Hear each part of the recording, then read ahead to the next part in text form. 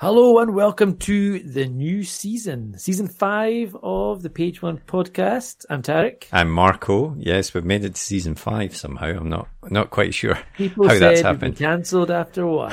Well, where are they now? That's the good thing about being your own publisher. You don't get to be cancelled. Take that, Marco. I told you we'd make it past the first season. If this is your first episode of the Page One podcast, thanks very much for joining us. On the Page One podcast, we like to speak to writers of all kinds. Authors, screenwriters, journalists, comic book writers, all kinds of writers, about how they got into the industry, speak about their writing process, their work, and try and get as many hints and tips as possible. And we're starting this season off with a great guest. We do indeed. This week we are chatting with Mr. Alastair Campbell, best known perhaps as a chief strategist for Tony Blair. He has also done a lot of work outside politics. He's written a number of best-selling fiction and non-fiction books, including The Blair Years, Winners.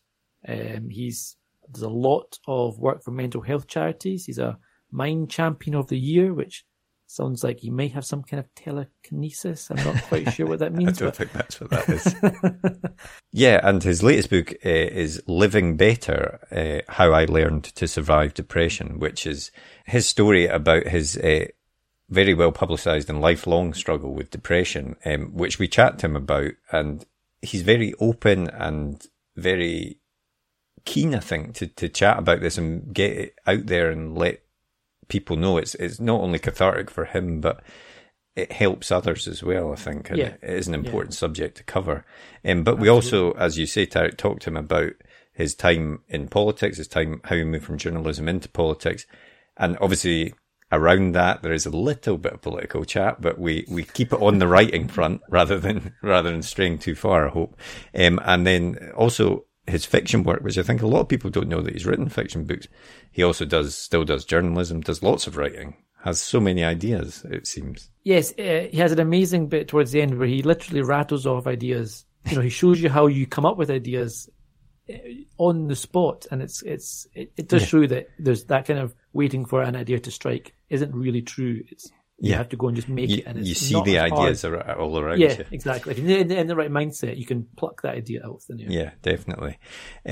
So that's enough from us. We'll get straight into the podcast after a brief advert for our writer's notebook, which is available at the link in the bio. And then we'll be back at the end of the podcast with a bit more chat and to let you know about next week's guest, who's another great one. On with the podcast. The blank page. To some, it's terrifying, an obstacle to overcome.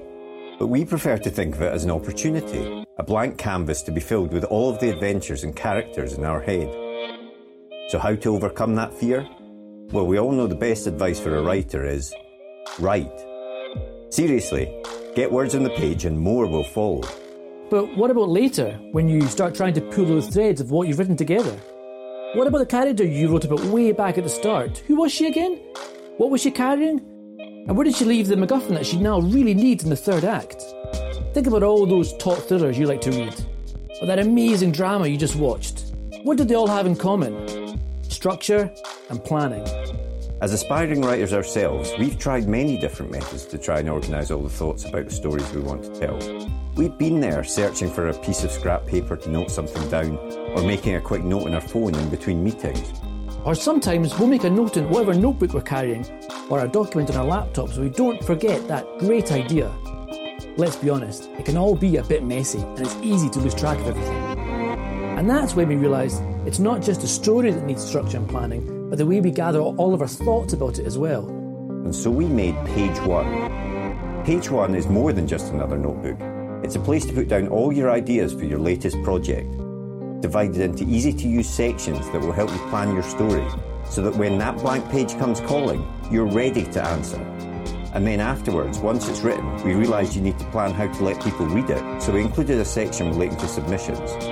Each one is designed for one project, whether you want to write a book, screenplay, a comic, or any other kind of story. We truly believe that when you use it, it will help you get to the main event, writing your story. So we hope this helps. We can't wait to read what you come up with. And remember, every story starts with page one. I think you started out in journalism in terms of writing. Was that something that you always wanted to do when you were growing up? Was journalism the goal, or was ending up working in politics the goal ultimately? Neither of them were, to be honest. Okay. I didn't really have a clue. I think my first recollection of writing, other than stuff that you did at school, was when I was about 9. My dad had a very bad accident. He was a vet, and he ended up in hospital. And it wasn't like today where you can visit when you want and all that. We could hardly see him at all. Mm-hmm. So I used to write these really long, detailed letters about my day, and I used to copy things out of the newspapers. I used to give him football reports and all this sort of stuff. And I always enjoyed just getting a pen or a pencil and committing to print. Mm-hmm. And that's my first kind of really active memory of it. And I used to write songs when I was a kid, and I used to write poems, and I've always written a lot. But there was no kind of journalism in my family. There was a cousin of my dad who was worked in, I think it was a BBC Scotland.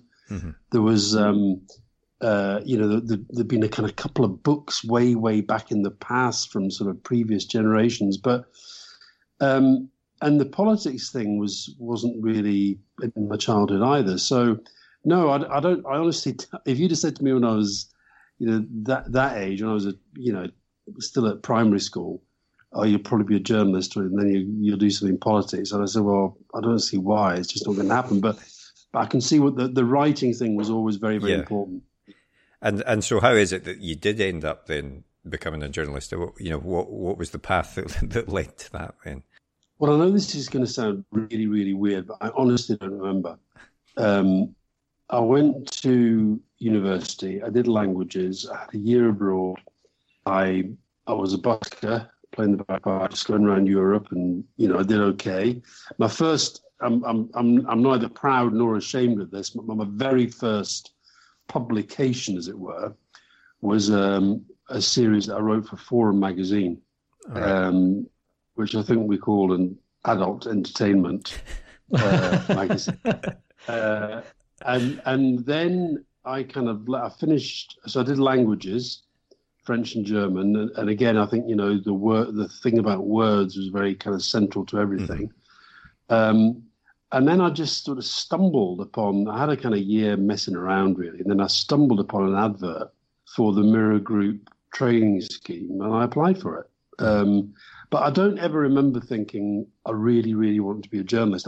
It was more that I just liked writing. I just liked, I used to write kind of stuff that was never intended for publication. I used to write stuff that was. Yeah. It's just something I've always done.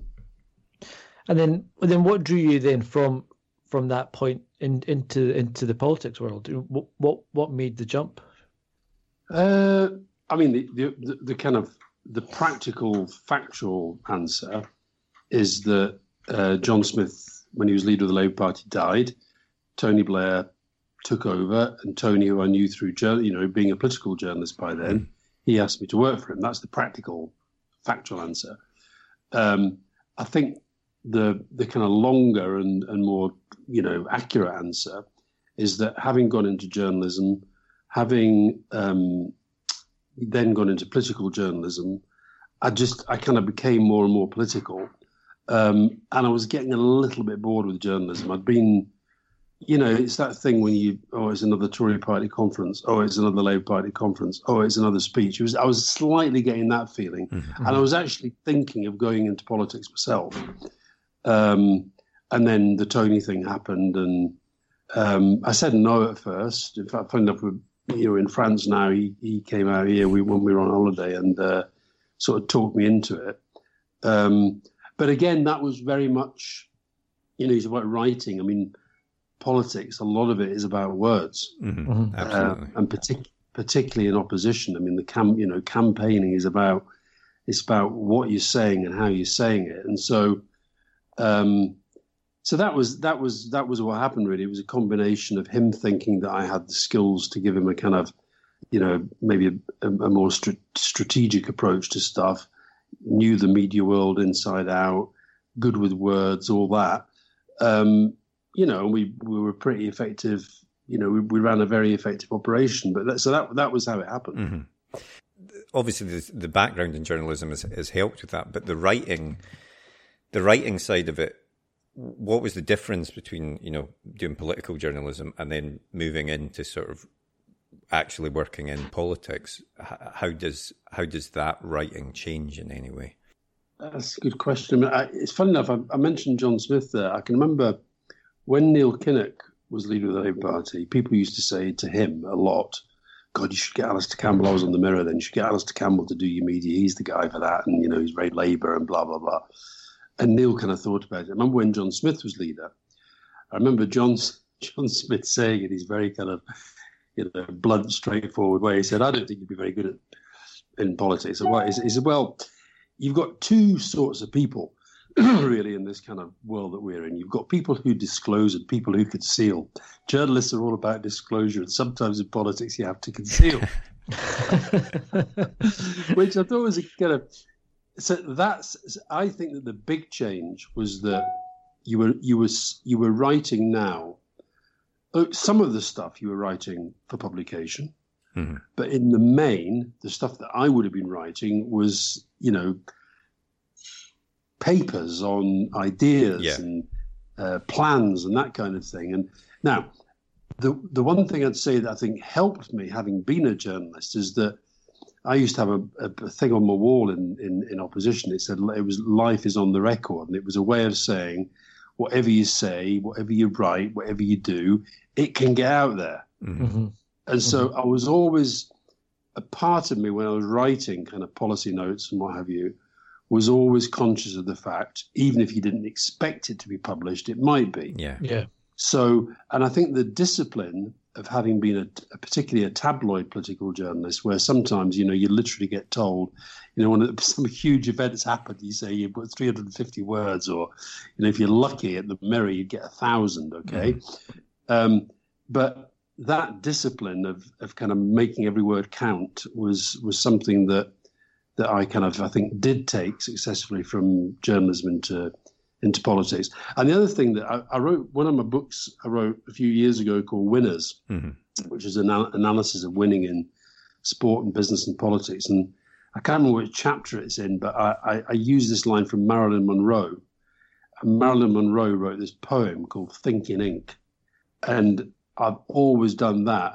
And so when I was writing often, and I think you see this maybe in some of the stuff that I write journalistically today. I've written a piece today about Johnson and COVID, about 1,000 pieces I've done. But I almost I'm thinking my way through what I'm going to say as I'm writing it. And that process is I think is useful in politics. It's like, you're basically saying, well, here's where we are. Here's where we're trying to get to. Mm-hmm. Here are the steps that I think we have to take. And you literally set them out as steps, almost like chapter 1, chapter 2, chapter 3. Yeah. If we do this, if we do this. And that process of thinking in ink, I don't think people in politics do it nearly enough. No, I think that's probably true, actually. I mean, and how involved were you in writing speeches and things like that for Tony Blair? And, how many pairs of hands would an important political speech pass through? I was very involved, and I mean, how many hands? Again, it would depend. But so, for example, this time of year now in the summer, this would be the time of year that we start to think about the conference speech in the autumn. So, and the process would tend to be discussion, kind of, what we're trying to do, what's the purpose, what's the mood, what's the context, and then start to write. And I guess in the early days, the kind of I would be one of 3 people probably that were the main writers of it. David Miliband, Peter Hyman. We'd be kind of writing stuff. So Tony would quite often, he'd be writing stuff as well, obviously, and he would sometimes phone up and say, how are you getting on and what are you thinking?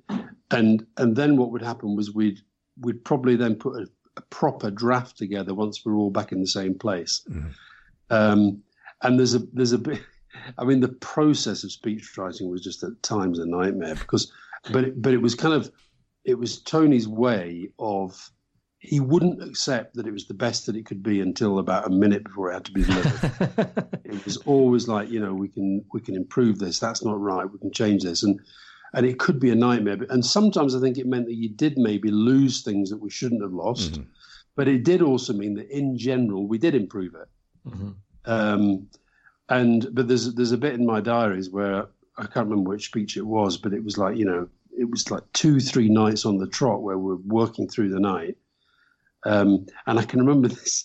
I can remember this one speech where I can't remember if we were in government. I think we were in government, and we went to stay at this guy's house. And he had this big, just sort of get away from the office. And Tony and I were up in this house. He was in one room, I was in the other. We were sort of meeting every hour to go through what we'd been doing. And he says, we sort of hit a block, and we went for a walk, and we're looking out in this, we're sort of in sort of North London, almost countryside, but there are these cows and sheep out in the field. And he says, do you know what? I'd really, really, really like to be that cow. that cow doesn't know who we are, doesn't have a speech to write, doesn't care, just waiting to go and get milked. So he's Tony's an interesting sort of writer. He's actually, I mean, his book, The Journey, he obviously showed it to lots of people, me included, but it was very much his kind of writing. Mm-hmm. And he does have maybe a more old-fashioned style than people might imagine. But the political speech writing was interesting because as he got more experienced, he became, towards the end, even though we'd all be contributing and we'd all be drafting and what have you, the final products tended to be much more him. Right. Okay. Whereas I think back in the early days, maybe, I remember some of the papers used to kind of try to analyze what line would I have written. And it was that sort of nonsense. But it was, so they were team efforts. A big speech is a team effort. But Tony's a pen and paper guy. He likes to just sort of sit down and, he doesn't type. He just longhand and gives it a go. And does the background in journalism, this, give me 350 words on this topic or whatever, that sort of strict deadline, does that help when you're in politics as well, when you've got to make a statement or a speech on something, that sort of trains you into that mindset? I think so. I think one of the things that I was able to, I remember Philip Gould in his book, he said that, he'd never met anybody like me that could think up kind of lines that encapsulated arguments really, really quickly. Mm-hmm. And I do think that's important. I think that and I guess, New Labour was if you like an example of that, where I remember we were Tony's first speech as leader. We knew that he was going to announce a change of the Labour Party's constitution, and we were talking about the backdrop on the conference, the thing that they put behind the podium, and the plan was it was going to be Labour's new approach, and we just sort of, well, it's all right, it's okay. And I can remember scribbling. In fact, I've got this piece of paper somewhere at home, just sort of scribbling different sort of thoughts and what have you. And this meeting just saying, well, look, you know what? We'll just call it what it is. Call it New Labour. Mm-hmm. And there was like, even Peter Mandelson, who was like right on the kind of, right out there as a kind of modernizer. Are we going a bit fast? And I remember we had a discussion about whether it would get booed. Mm-hmm. Because there was now as it happened, it went fine. Mm-hmm. But so that was that, and then things like, if I always think like, for a headline, you don't want to go to the headline first, but once you've got a core argument, there's nothing wrong then in sitting down and saying, right, if you've got one word that's allowed to describe this, what's the word? Mm-hmm. Yeah. If you've got a phrase, what's the phrase? If you've got a sentence, what's the sentence? And I used to kind of do that with everything we did. Mm-hmm. And I said in the winner's book that I think a good strategy, you should be able to encapsulate it in a word, a phrase, a sentence, a paragraph, a page, a speech, and a book. Yeah.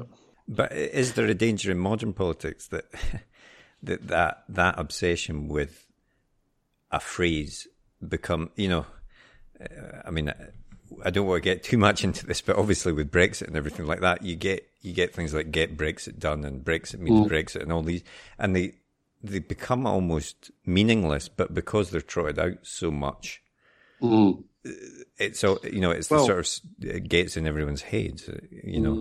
I mean, I would say this, wouldn't I? I would differentiate between the sort of phraseology that we did, like New Labour, New Britain. That and some of the stuff that this lot come out with, particularly actually not just in Brexit, but also in relation to COVID. I mean, day after day after day, there's a new kind of 3-word line. Wash your hands, don't go to work, do go to work, don't wear a mask, do wear a mask. These kind of messaging that's been all over the place, but all driven with this kind of the same intensity. I would like to think that our messaging actually was both embedded in, but also flowed from the policy and the strategy that we're trying to pursue. I think with this lot, I don't actually think they've got a clue about what they want to do, both with Brexit and with COVID. So get Brexit done, leave means leave, take back control. Well, take back control. What has that actually meant in practice? What does get Brexit done meant in practice?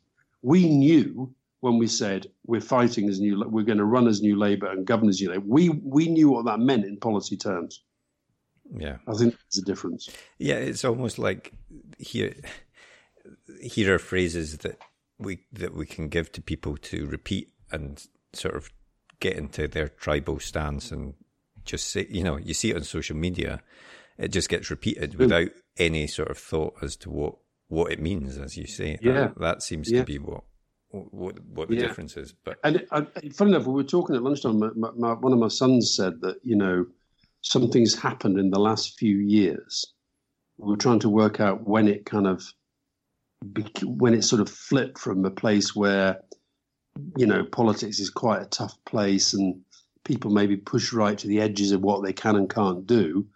But when have we moved to a place where now, if you look at America, you look at Britain, with Johnson, Trump America, Putin in Russia, Bolsonaro in Brazil, Duterte in the Philippines, Orban in Hungary, you can go around the world, and it seems to be that the public, large swathes of the public in those countries, they don't actually mind if their politicians brazenly lie. Now, I think that's a relatively new thing. Yeah, I know we got accused of lying the whole time. I would argue that we didn't. And in fact, I know, because my job as Tony's spokesman, I can remember whenever I was preparing for a briefing, I always used to, in my head, if I was unsure about something or if I thought I wasn't happy about something, the kind of factual basis that I was speaking on, and I'd be asking for more work and more research, whatever. But in my head, I had, if Tony Blair at the dispatch box is not allowed to say something that's untrue, then as his spokesman in the briefing room, I have to take the same approach. Now, Johnson has no qualms at all. He said something last week about Keir Starmer. He never said anything about the Salisbury killings, right? Well, just straightforwardly untrue. A few weeks before that, straightforwardly untrue about the child poverty figures. Straightforwardly untrue about the local authorities having access to all the data on COVID. I mean, every single week at Prime Minister's Questions, he says something that's untrue. And there seems to me to be very little fuss about it. When you think that, I still get, what are we, 17 years after the Iraq War, I still get the whole kind of dossier 45 minutes thing thrown at me every single day. Yeah. And I was like the spokesman. Johnson's the Prime Minister, lies systematically and gets no comeback. Well, I kind of wondered about that. Like, when you write something for yourself, that you are either going to put into print in a paper or into a book, and then you're writing something for someone else to say, such as the PM, etc. When you're writing them something to say, and they have to make an important point, whether it's a launch or it's a rebuttal to something, is there a part of you that you can only do so much? The word on the page is only so much. The rest of it, you have to have trust that they'll take the words that you've written and actually turn it into an eloquent argument or say it properly and not fluff the lines. And is there a part of you that kind of worries about how that line will be said or how it will be received? Yeah, that's. I mean, the thing about, I remember when David Axelrod, who worked for Obama, when he was over helping Ed Miliband, David and I went out for dinner, and he made the point. He said, the thing is about people like you and me, he said, we were kind of blessed, right? I worked for Barack Obama.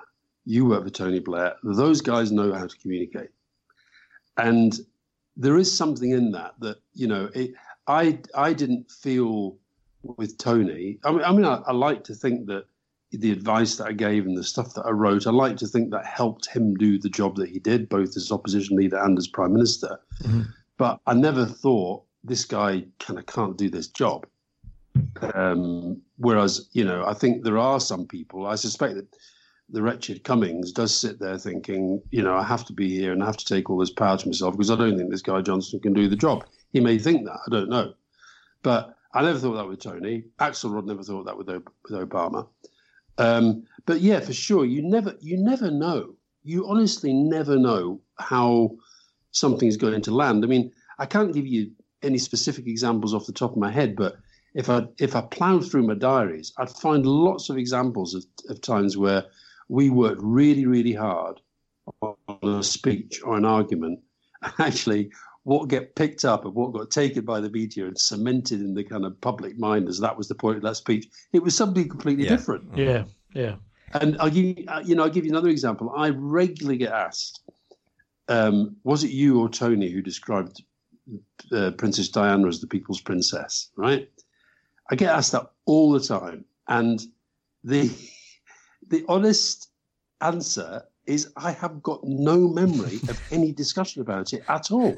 And so you go back, what you do in those, as you know, I've published my diaries. In my diary, there is one line, right? Tony and I are talking through the night, and there's one line. It said, we agreed it was okay to call her the people's princess.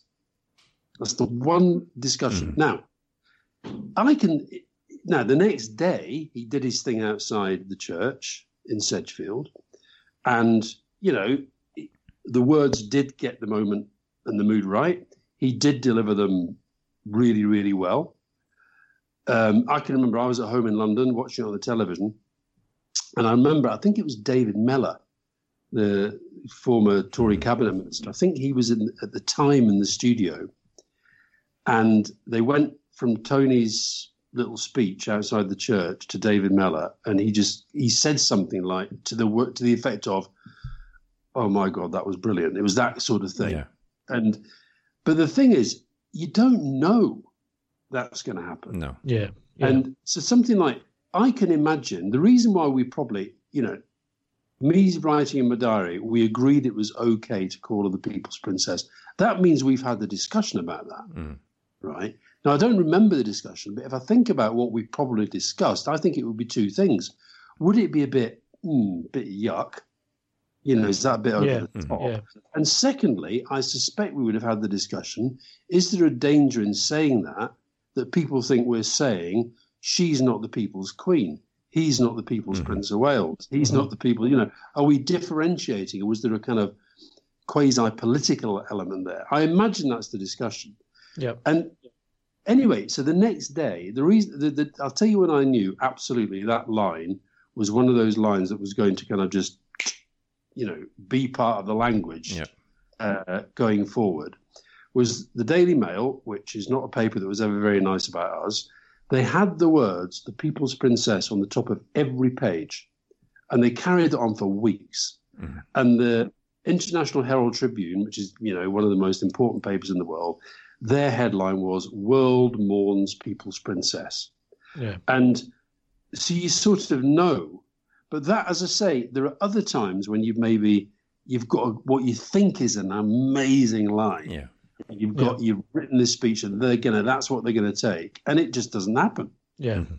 And I was actually going to ask about the diaries, because obviously you've published, I think, is it 7 volumes along with the Blair years as well? Eight is about to drop. Right. Okay. And what is the process in writing those diaries?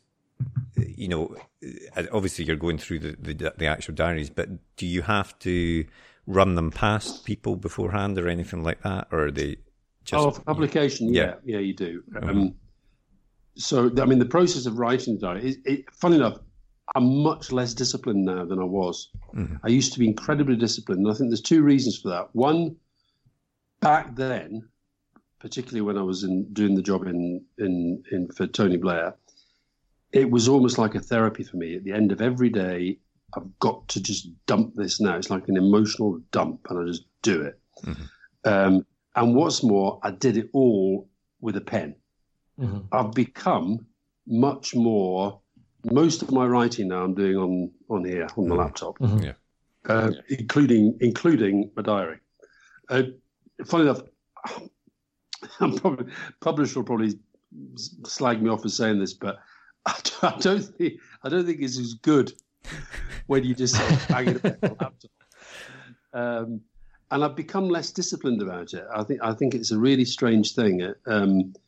And funnily enough, during this period, this whole lockdown period, I've been writing tons of stuff. I've written books.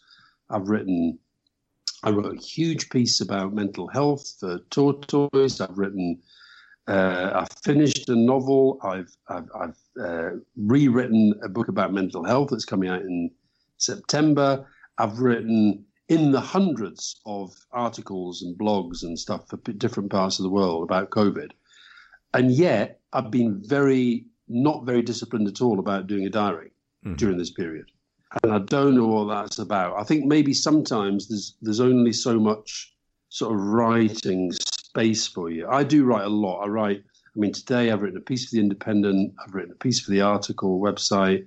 I've written a note for a Prime Minister in not Boris Johnson or Hazen to add, in a different part of the world that I, do stuff for. And I've also been writing a plan for the publication of the depression book. So, I write all the time. Mm-hmm. But I've got less disciplined about the diaries. Sorry, I've gone way off beam there. Your question was about the publication. No, what happened with that was you do have to... could I have not done it? Maybe, but I think it's difficult. And also I didn't want to cause more trouble. I knew the diaries were going to cause a bit of trouble anyway. I didn't want them to cause any more trouble than, as it were, they had to.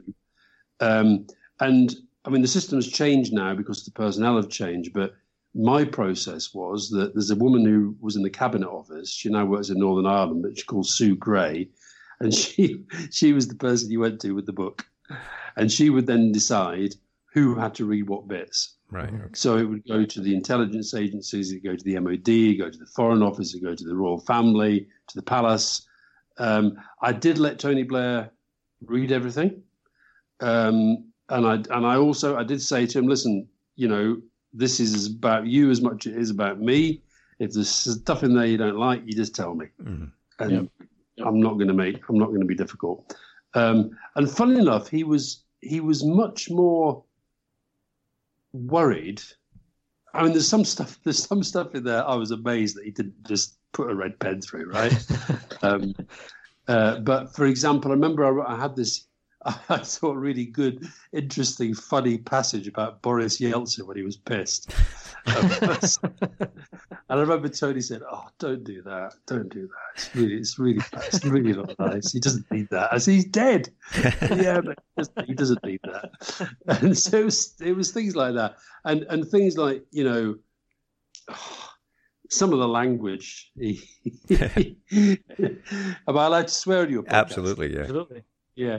So there's this bit where again, not far from where I am now, when during the build up to the Hutton inquiry, when I was asked for my diaries, which was a really horrible moment. I've got to tell you, that was such a bad moment in my life. I mean, I couldn't. It was like a PS on the note. It was a note telling me when I had to give evidence, what I'd be asked about, and it was like literally a PS. Mm-hmm. And I can give you word for word because it's seared on my memory. It said, Lord Hutton has noted in the media that you keep a personal diary. He would like to see this diary insofar as it relates to the remit of his investigation. It was, honestly, I was winded. I was absolutely winded. And the thing was, the diaries were in London. I'm in France. My poor mother-in-law had to go and get them from the house, deliver them to somebody in number 10. They got flown out by a duty clerk. I had to go and pick them up. I wrote about this in my diaries. It's the only time in my life when I really honestly was close to just driving the car off the road and thinking, fuck it, let's just end the whole damn lot. I'm sick to death of this. And anyway, got the diaries. And from then on, Tony was just relentless. What's in them? What's the worst thing? Mm-hmm. And I said, Tony, look, Alison, my secretary, she's coming out. We're going to transcribe them. I'm going to go through them with the lawyer. He's going to decide. Jonathan Sumption, who was my QC, he's going to decide what is, has to be given and what doesn't, what is within the guy's remit. And we're just going to have to trust him. And Tony was like, every 10 minutes, what's in it? So anyway, there's this one bit where he says, is there much swearing? I said, yeah, quite a lot. He said, what's the worst? I said, cunt, probably. He goes, oh, fuck. So that sort of stuff he didn't seem to mind, but other stuff he minded. And I wondered when you're going through all these piles of papers and you're trying to decide what to put in the final books, how do you decide what to put in and what to leave out? And do you try to kind of create a narrative through line to take people through the years? Is that an important part of it, or is it just? I mean, I think what happened as it happened. What was interesting about when I first transcribed it for publication, as opposed to the only transcription I'd done prior to that was for that Hutton inquiry. And I know people laughed at literally some of the journalists laughed at the inquiry when I said that I've kept the diary all my life and this was not intended, it wasn't intended for publication. What I meant by that is that when I've been keeping a diary, I've never thought, one day I'm going to publish this. It's just something I've always done. And when it came to the publication process, no, I don't think I was shaping a narrative, because it was very much a question simply of if I had published everything, it's 8 volumes already, right? Mm-hmm. What the publisher wanted for the first one, the Blair Years, was the kind of extracts, because they wanted that done, reasonably quickly. I was very open about the fact that I kept out anything that I thought would be damaging to Gordon Brown, who was going to be taking over as Prime Minister. But it was more that I wanted to keep in enough that gave people a sense of what went on and what it was like. And also, I didn't want it just to be all about the politics. So I wanted to, football's important to me, family's important to me. I wanted all that to be in there. I probably kept in maybe more of the personal stuff than Fiona, my partner, would have wanted. But again, I thought that was important to be honest about the difficulties that we had as a result of the pressures of the job and that sort of thing. And because I'd said from the outset, one day I'm going to publish the lot, I was less worried about, the editing process. And also I had, back to the point about tabloid journalists, that my editor was Richard Stott, who'd been my editor at the Mirror. Mm-hmm. He'd actually been my boss. And he had a really good eye, I think, and then when he died, Bill Haggerty, who'd been my editor at the Sunday Mirror, he took over, and he's still doing them now. And so it's a tough question, that, because I'd have to kind of go through that, relive that process. Mm-hmm. Sometimes, I think sometimes it's, you just I remember the parts of the editing process when I'd say to Richard or to Bill, I said, listen, I'm bored with this. So, and I'm quite interested in it. So what's it going to be like for, you can't keep going on.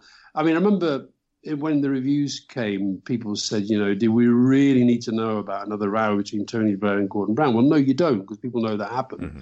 But I think that's one of the themes that when it came to publishing the full versions, I felt it was important to have that there.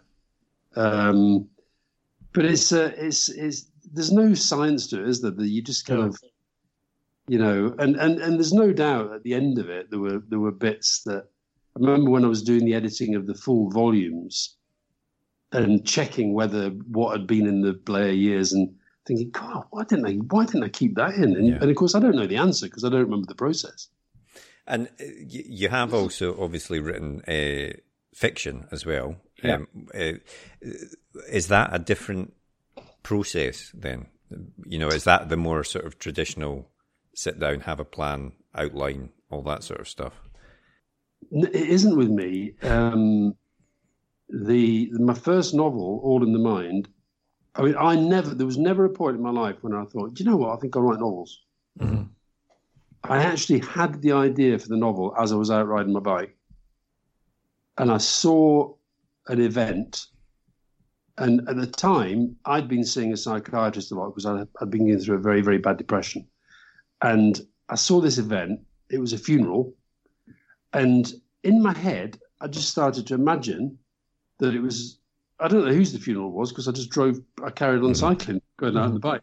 But as I carried on cycling, I started to say to myself, that was a psychiatrist, that funeral. That was his funeral. And all those people who were there, they were all his patients. And I thought, wouldn't it be amazing if they all told their story about him? Mm-hmm. And that was the genesis of the first novel. And then, so I didn't actually, when I started to write it, I didn't plan all the characters and I didn't even plan the story because the ending of the story is totally different to how I started it. Mm-hmm. Right. And bizarrely, you've got to read the novel to understand all this, but bizarrely, the person who decided me that the hero of the novel had to kill himself was my psychiatrist. Because I showed him the book because it was about a psychiatrist, and also because he was somebody who knows this stuff inside out, and I genuinely wanted his thinking. So the process, I started off really with 4 characters, and I developed the other characters as I went. And I developed I had a rough sense of the arc. Yeah. The kind of driving personality was this psychiatrist, and it then became about his relationships with his patients.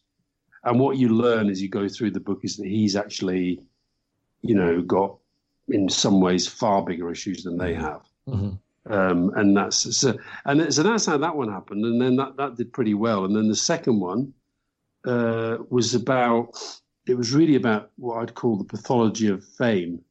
And I've got no idea. I've got no idea where it came from.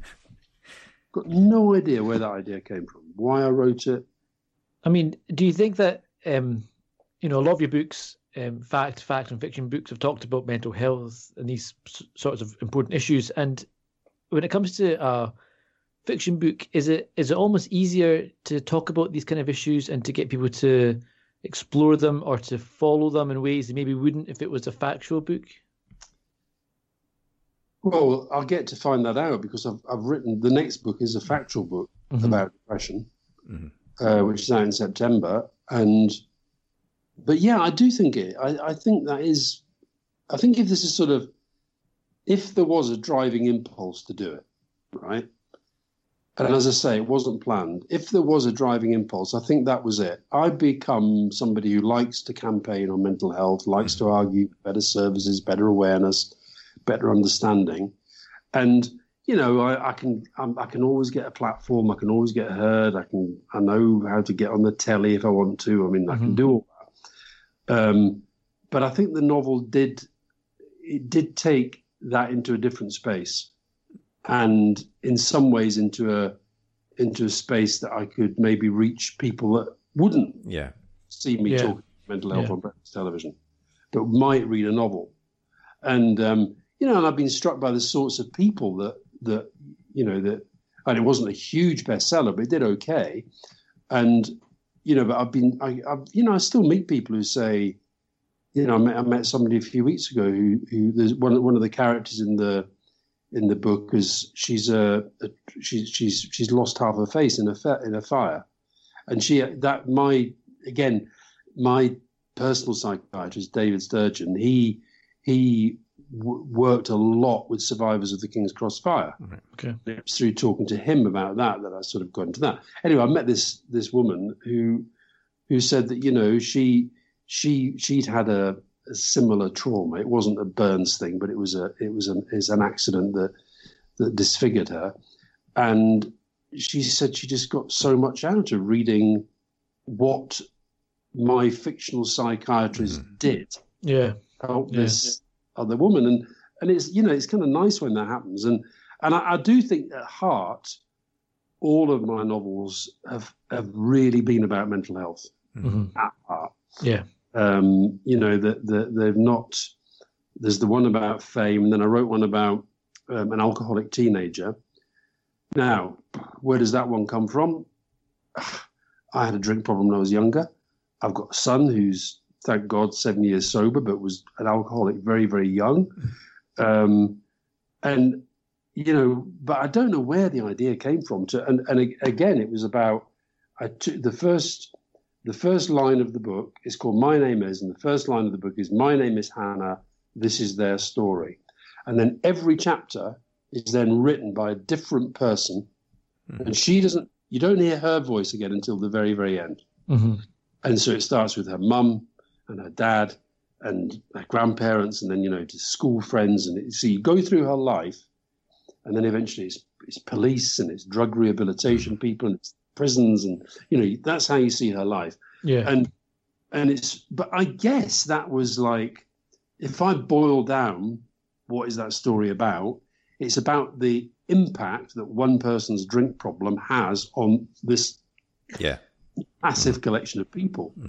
Now, again, I'm only guessing. I'm assuming that sort of came out of my own and my son's experience. But I don't know that. And as you mentioned, you've got Living Better coming out in September. Do you want to tell us a little bit about that and why you've written that one?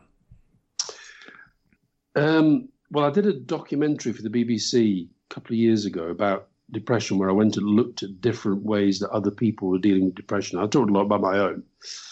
And I think part of the motivation was that when I thought the film was good and I was really pleased with it, but, so for example, I mentioned my psychiatrist.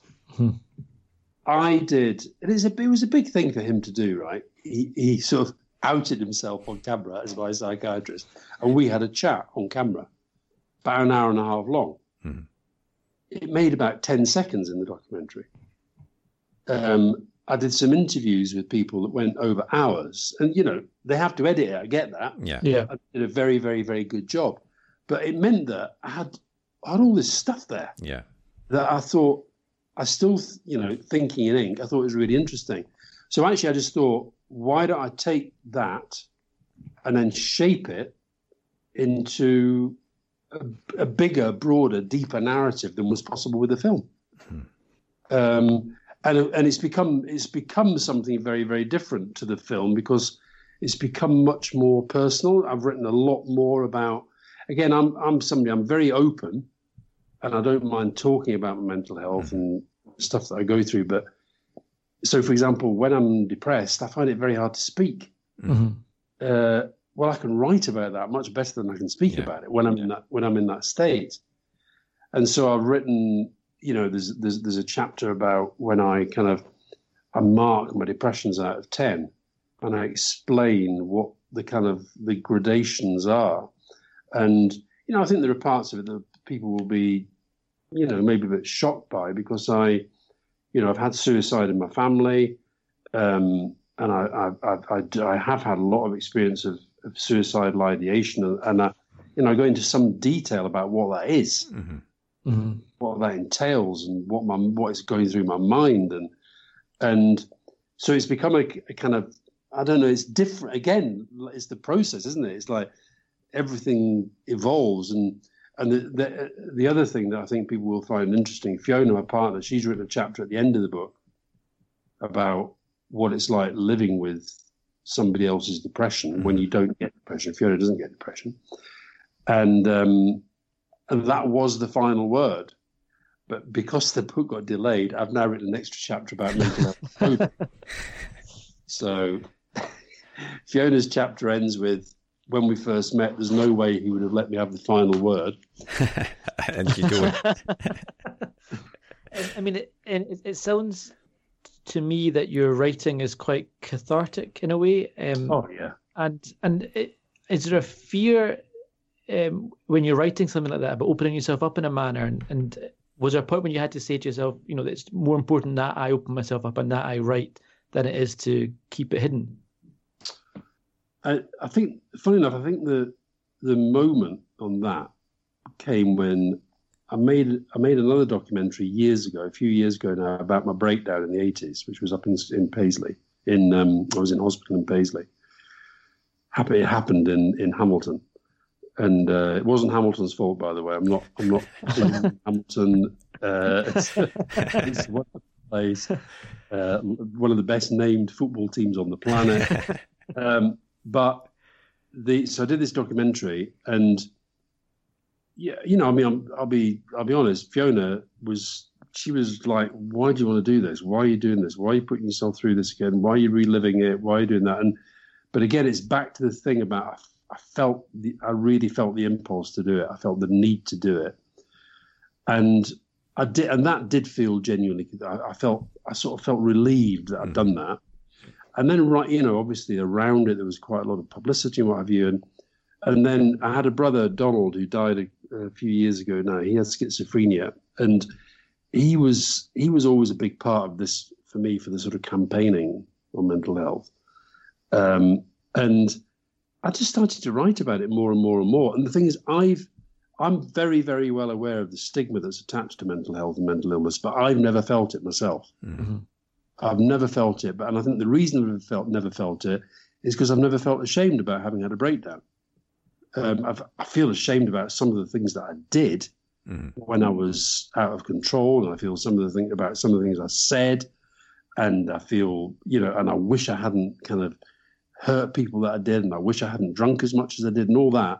But I don't feel ashamed of the fact that I had a psychotic breakdown, and I don't feel ashamed of the fact that I get depression. I'm actually quite proud of the fact that I had a really bad bout recently, and I got through it. And whenever I get through it, I think, you know, give yourself a pat on the back. You've done it again. You've seen it off. Yeah.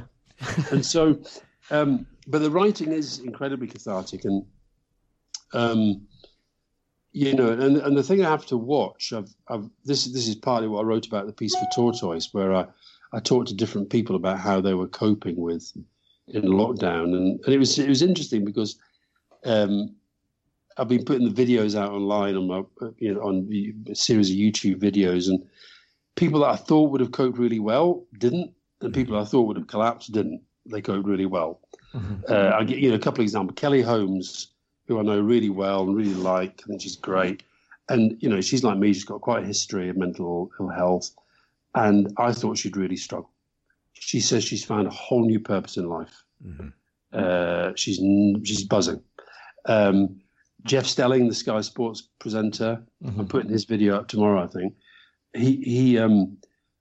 I thought he'd be, because I mean, even though I know him quite well, basically he's the character that I see on TV. He's enthusiastic, he's lively, he's always happy, and he was really, really struggling. And I could tell he was struggling even before he told me he was struggling. And so I, you know, wrote this piece, and at the time I thought maybe there's a book in this. You know, mental health and lockdown. And maybe there is one time, but actually this is the great thing now about, you know, it actually found the right place. I wrote a 9,000 word piece for Tortoise. They did a really good podcast on it. And it's not a book. Whereas I feel that with The Living Better, I think it is a book. And I think it's actually quite a big book and quite an important book. I know everybody says that about their own books, but I think it's going to come at the right time. Because I really worry that mental health is going to go back to the bottom of the queue again. Back of the queue. So I'm, look, it's going to be different because, the plans we had for May were big festivals and big events and, sold out venues and all that stuff. Well, that's not going to happen. It's going to be very, very different sort of launch. But the themes, I think, are going to be as important and if not more important with COVID. Mm-hmm. And when you're writing a book like that, I want to ask about, your response to edits and things like that. I mean, are you someone that is, are you happy to get notes or edits, or are you quite stubborn about things that you want kept? And does it differ differ in a book like Living Better as opposed to a book of fiction? My first novel, I think it all depends on the relationship. Mm-hmm. And I've had good and I've had bad. The first novel, I had an editor called Rebecca Carter, and it took a while. But I got to a place where I thought, her ideas are more good than bad, mm-hmm. and therefore my instinct is going to be to listen.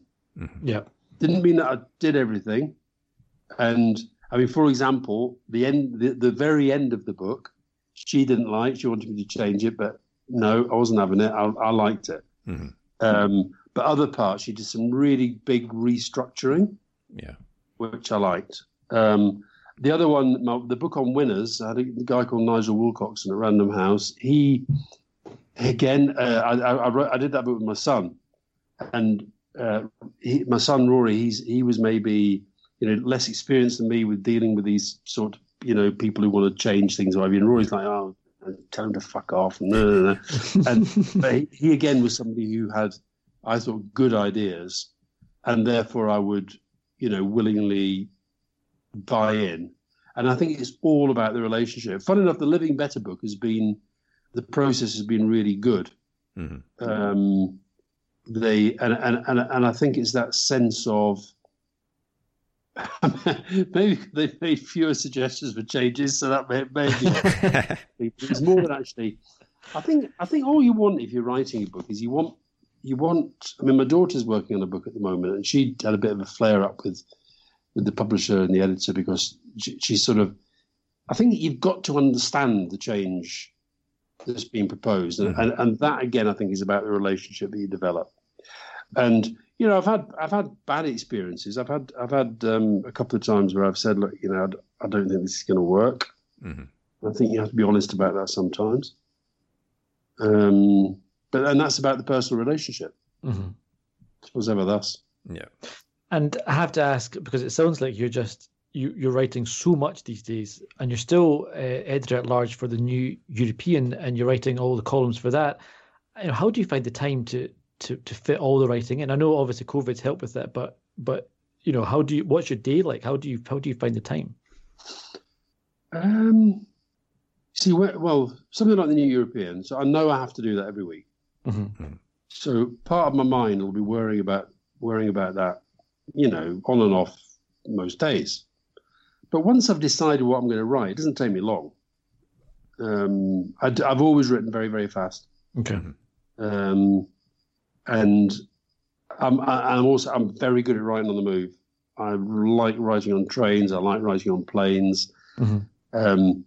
And the thing with and here's the other thing where the mental health stuff kind of, has its upsides as well as its downsides, literally, is that, when I'm kind of on the manic end of the spectrum, I've just got so much energy and I don't sleep and I get up at 3 a.m. and I just, start banging away.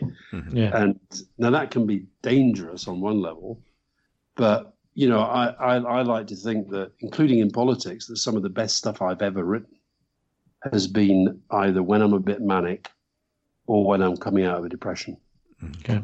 And I think that sense of, and I think knowing when those moments are coming is important. So, like, for example, today I went out on the bike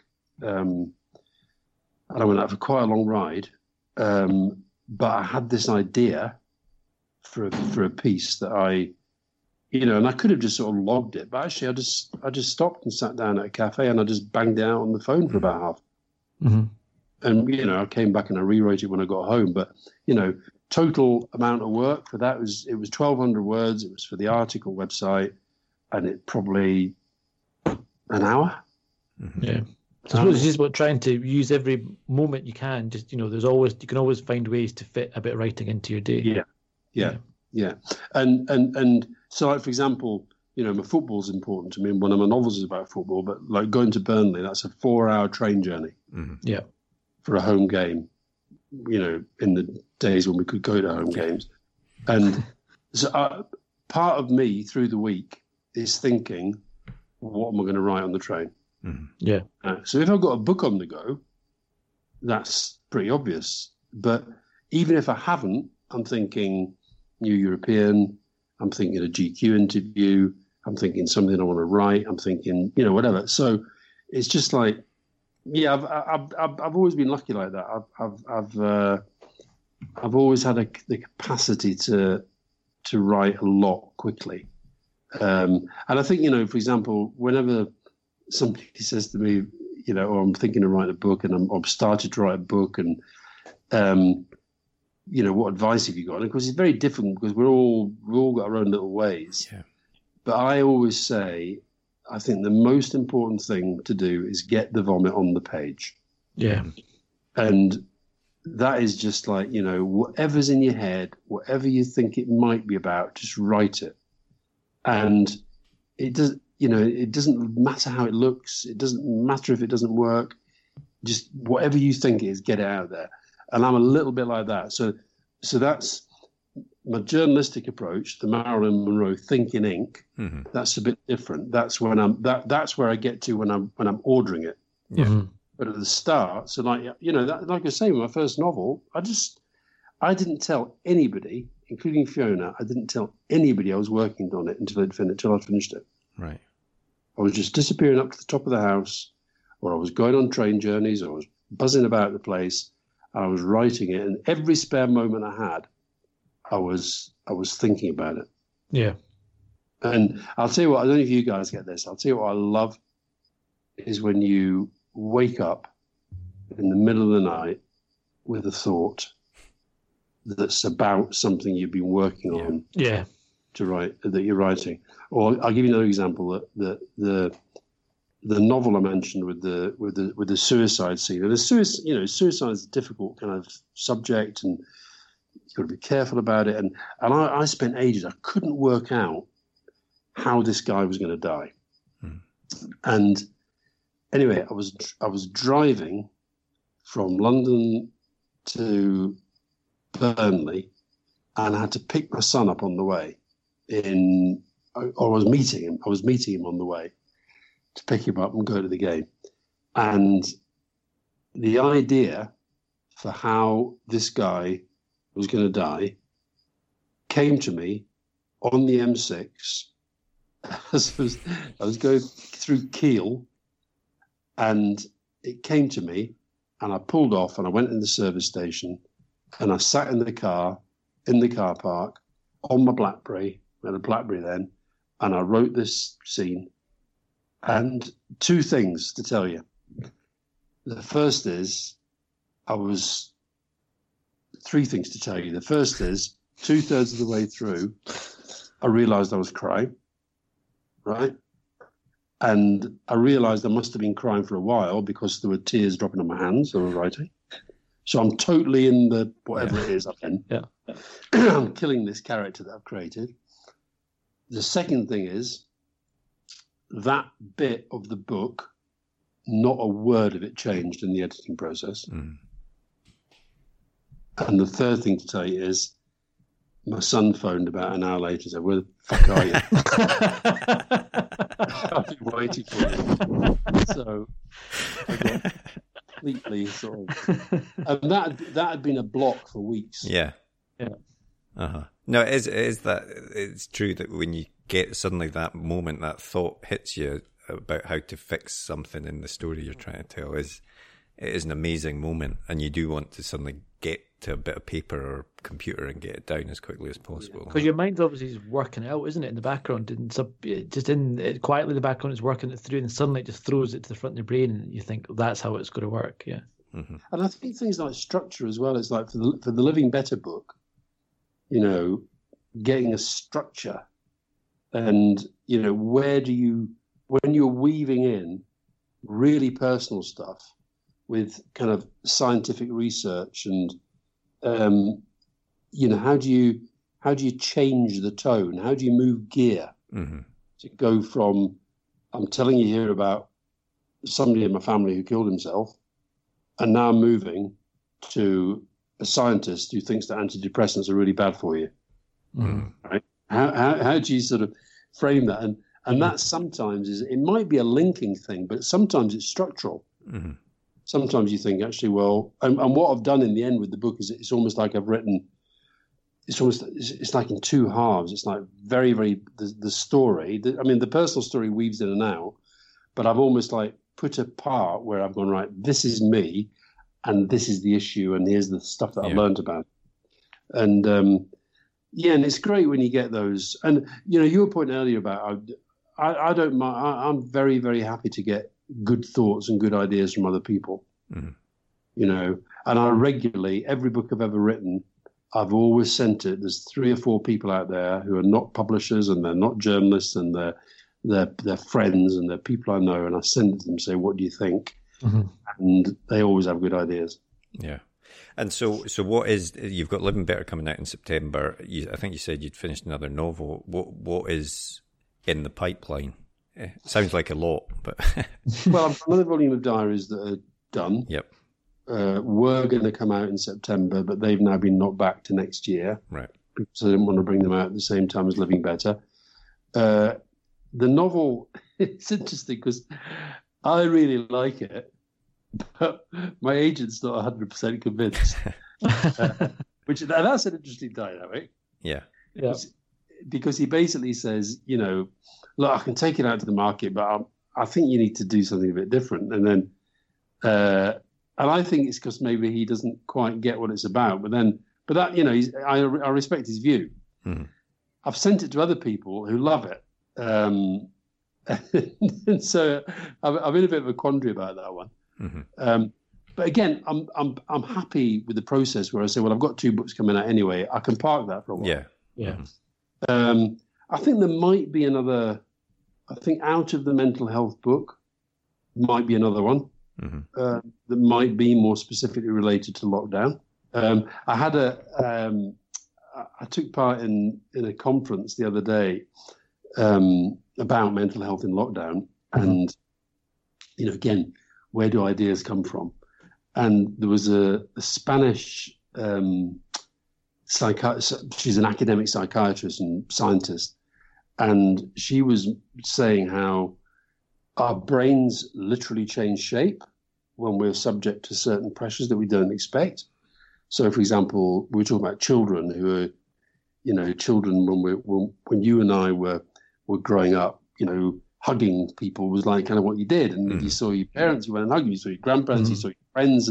And now we're telling them, oh, no, you mustn't touch people. Yeah. And you've got to wash your hands, and you've got to wear a mask and all this sort of stuff. She says, that will actually change the shape of our brains. Okay? Wow. And I thought, that's interesting. And then I was driving back from it, and I thought, God, Brain Changer, that's a good title. I thought, Brain Changer, yeah, because we were a Brain Changer. So, and I don't know, there might be a book in that somewhere down there. How have our brains changed? And then I had another, you mentioned the New European. I wrote my column last week about, I wrote a column at the start of lockdown, 20 things I miss in lockdown. And number 1 was Burnley. Number 2 was swimming in the Lido. Number 4 was abroad. Number 6 was France. And number 20 was La Bise, the little double kiss on the cheeks. Right? So I thought, will coronavirus kill La Bise? And anyway, got to France. We got some friends who lived nearby, went to see them. And as we went up to say hello, they both went, "Oh no, pas de bise, pas de bise, pas de bise. La bise, c'est fini." And I thought, wow, it has killed the bees, right? So I've written a piece for this week's New European, and I think there's a book in it because I've done a little bit of research, and the history of La Bise is just incredible. Mm-hmm. It's got a whole story that goes through the Middle Ages. It goes into it's got a big role in the French Revolution because égalité, fraternité, the kiss on the cheek was a sign of saying we are on the level. All right, okay. We're the same level. And do you know the time that, and also after the First World War, the masses started to rediscover La Bise, in part a protest against the lions led by donkeys. The donkeys, the high society people, mm-hmm. with their sort of patronizing hand kissing. Mm-hmm. So they can have their hand kissing. We're going to get by the beast. And the reason why it died out from the Middle Ages, do you know what it was? No. What? It was the Black Death. There you go. It was the pandemic. So I thought, oh, that could be a book. And then I've got, so these are all, brain changer. That they may never happen. But what will happen? What happens with me? The process. This happened with Living Better. Is that suddenly I thought, I'm going to turn that into a book. Mm-hmm. Mm-hmm. And when I decide that, I just do it, and I do it very, very full on. So one of these ideas that percolates away, whether it's the novel's about, and it is probably dated already because of COVID. There's going to be so many COVID novels. I'm not going to make it about COVID, but it's actually it's a story of a military guy, ex-special forces, or his current special forces, but he's on the run for a crime that he's committed, mm-hmm. Where he's basically he's really badly. He's discovered his wife's playing away. Mm. He really badly beats up the guy. He's in real trouble. He goes on the run. He ends up sleeping on the streets, and he meets this very, very, very rich wife of a French banker living in London, and it's the story of their kind of this really strange relationship that develops between them. And I really, really like it. Mm-hmm. My agent says the problem is it's the old, what genre is it? Right? Yeah. I would say I don't care what genre it is. I like the story. So I think I will redo it though, because I take his opinion seriously. So I'll definitely redo that. I'm in no rush on it. But one of the others will become a book. I just don't know what it will be. And do you write these ideas down, or do you just let them sit in your head and just let the best ones sort of come to the front of your thinking? I do both. Right, okay. So I do write them down. I'll give you another one, and it's amazing how stuff just comes at you. So I did a podcast which was out the other day with a guy called Nick Keller, who he runs something called Beyond Sport. Yeah. He runs the Sport Industry Awards, and Beyond Sport is a thing where it's how sport is used for social good. And anyway, like everybody, he's in lockdown. His business, he does big sporting events, right? Mm-hmm. Well, there weren't any of that. And so he decided to do a podcast. And his podcast is called Life Beyond Sport, and it's an interview format. Mm-hmm. And he asked me to do it, and I did it. And he said, the thing you've got to bring to the interview, 3 sporting moments that define your life. Mm-hmm.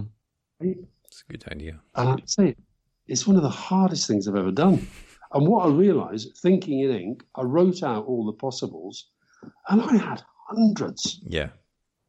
I had hundreds. And I thought, well, I wonder if there's a book about,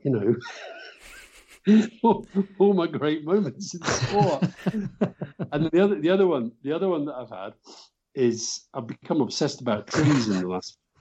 Yeah, your tree of the day. I've seen this. Yeah. Yeah. There's a book in this.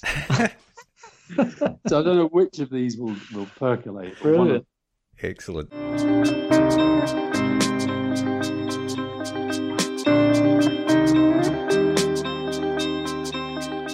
What was the last film you saw? Do you mean film in the cinema or film? Well, a movie. I mean, a movie. But whether it's in the cinema or on TV. What was the last one you watched? Oh God, what did we go and see recently? When the cinema came back. God, it can't have been that good. Am I allowed to go and ask Fiona? Fiona?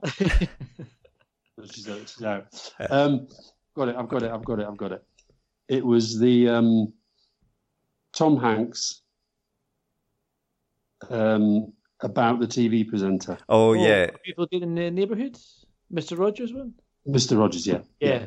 Any good? I thought it was brilliant. That's terrible. I couldn't remember it. I thought he is unbelievable in it. I've heard he's really good in it. Yeah. Oh no, I couldn't remember that. I think it might have been. It was a weird sort of setup. Mm-hmm. Well, it's a funny movie. It's a movie that I've seen it, and I know Tom Hanks will be great in it. But it's not something that I've ever thought, oh, I need to go and watch that. But yeah, no, what I thought was it was one of those films that I came out and wanted immediately. I didn't really know much about the story, and I wanted to immediately go away and look at the story, and I was amazed that it was true. Mm-hmm. And when you see the guy, there was something sort of slightly weird about the character, and you thought that he must be kind of exaggerating this, but he wasn't at all. No, so that was the last film. Oh, nice. Okay. What about the last book that you read? I'm going to show off now a little bit. The last book I read, which I finished last night, is called Die Tauschung. Okay. By nice. Charlotte The French book? German. Nice. Yeah, and in lockdown, my birthday fell in lockdown, and Fiona, who I'm not an easy person to buy presents for because I'm not technical and I'm not into clothes and I'm not sort of into big possessions. Mm-hmm. She bought me a advanced German course at the Goethe Institute. All right. Nice. Which I really, really enjoyed. And I thought, am I ready yet to read a big 500-page novel? So I picked up this book, Die Täuschung, which means the deception. I need to check her out because I don't know whether... I know she's incredibly successful. Mm-hmm. You know, #1 bestsellers all over Germany. You know, and she's huge in Germany. Mm-hmm. But I don't know whether she's like Jeffrey Archer or Hilary Mantel, or kind of. I don't know where she's on that radar. And I've just this afternoon, funny, I finished it last night, and as I've been reading it, I've been underlining all the words that I didn't understand, and I'm now going through Google Translate to. But were you still able to get a feel for what the novel was? Oh yeah, totally. Yeah. No, I was very, very pleased with it. I could understand the story, and it was brilliantly done. I have to say, it really was. I mean, the plotting was incredibly well done. Yeah, brilliant. And what was the last TV show or TV series that you have watched or are watching? Fauda. Oh yeah, okay, yeah. On Netflix is that? I think, yeah. Yeah, yeah.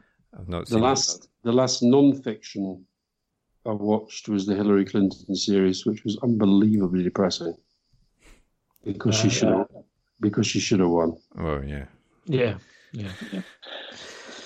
The world might be very different. And then the very last thing that we always do is a sort of either or thing. So there's no right answers, just whatever you want to pick. So I'll start with Burnley to win the Premiership or Scotland to win the World Cup. Oh, that's so hard. That is so hard. I'm going to go Burnley. Fair enough. So. Probably more chance of it, I have to say. Yeah. I'll go for a much easier one. Real book or ebook? Real book. Fair enough. Definitely. I've never got into the ebook thing. Got into audiobooks. Yeah, I quite like an audiobook.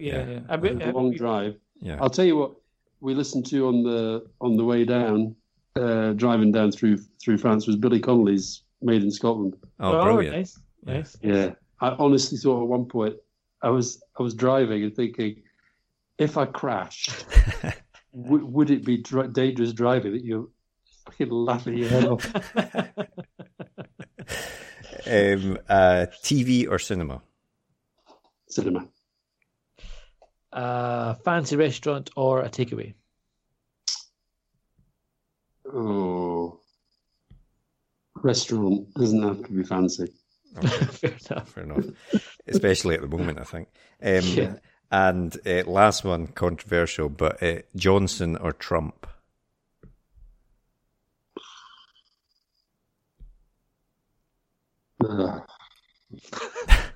That's horrible. I know. It's a difficult. There may not be an answer to that one. I think marginally Johnson, because I think Trump actually is. Johnson, I don't think believes things, but I think he has deep down a desire to be liked, and I think he's shown that he'll do whatever it takes, which is bad on one level, but I think it means that he won't. I don't think he's going to be quite as outlandish as Trump. Whereas I think Trump is a real menace to the world, and I think that. I did one of my GQ interviews with Tony Blair a while. This is ages ago now, and I said to him, I said, "Listen, do you not worry that there are just too many parallels between now and the 30s?"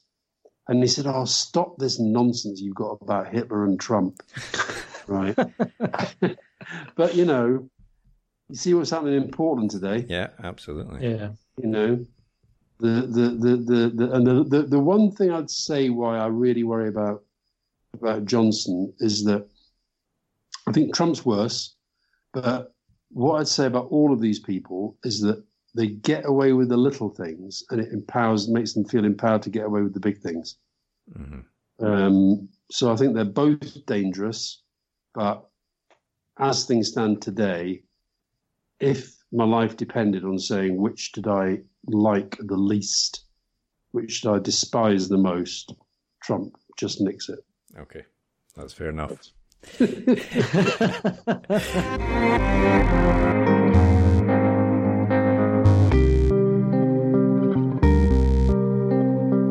So Burnley over Scotland. I'm not sure how that'll go down in Scotland, I have to say.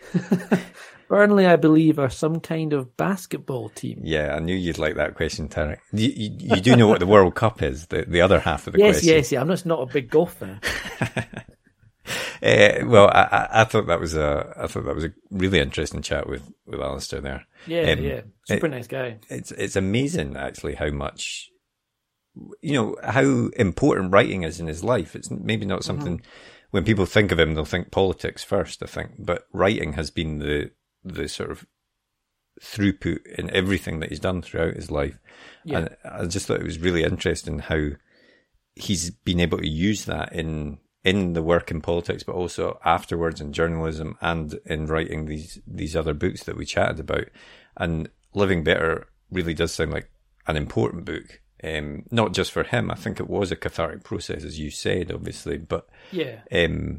I think these books it is important to talk about these issues and get them out there so that people don't have that stigma about it, I think that's absolutely right. I think you hit the nail on the head. Keeping all this stuff inside and unspoken is never a good thing, and I think the more people normalise the discussion about these issues, that's only a good thing. So yeah, it's a really interesting chat. And I think for me, he's certainly done a lot more writing than I had realised, which was excellent to learn. Yeah, and the whole thing of thinking in ink and all of that stuff, it's interesting that that's his whole approach to everything, and that's how he gets these things done. So thanks so much to Alastair for taking the time to come on the podcast and speak to us about that.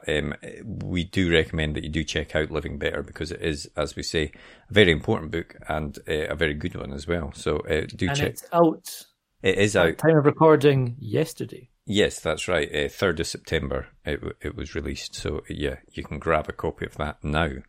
Next week we also have another great guest. We do. Lauren Bucas is on next week, who is the author, perhaps best known for The Shining Girls. Mm-hmm. That was a kind of big success, international success. She's done a number of other great books. She's got a brand new book Afterland, which was just out yesterday as well. I think so, yeah.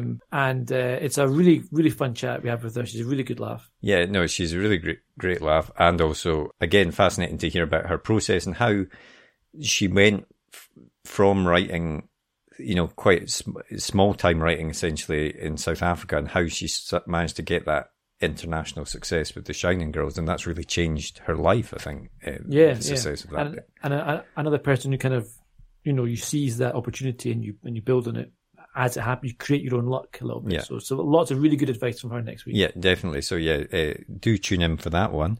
If you did enjoy that podcast, please subscribe to us on your favourite podcast app. And if you have time, if you could leave a rating for us on Apple Podcasts or whatever podcast app you've got and a review, that would be amazing, because that helps us climb the charts and continue to get great guests. If anybody would like to get in touch, they can, of course, send us an email to podcast@rightgear.co.uk, or they can send us a tweet to @right_gear. We will get back to you within 6 to 8 weeks. Yes, quite. And that's all from us. We'll speak to you again next week. See you later.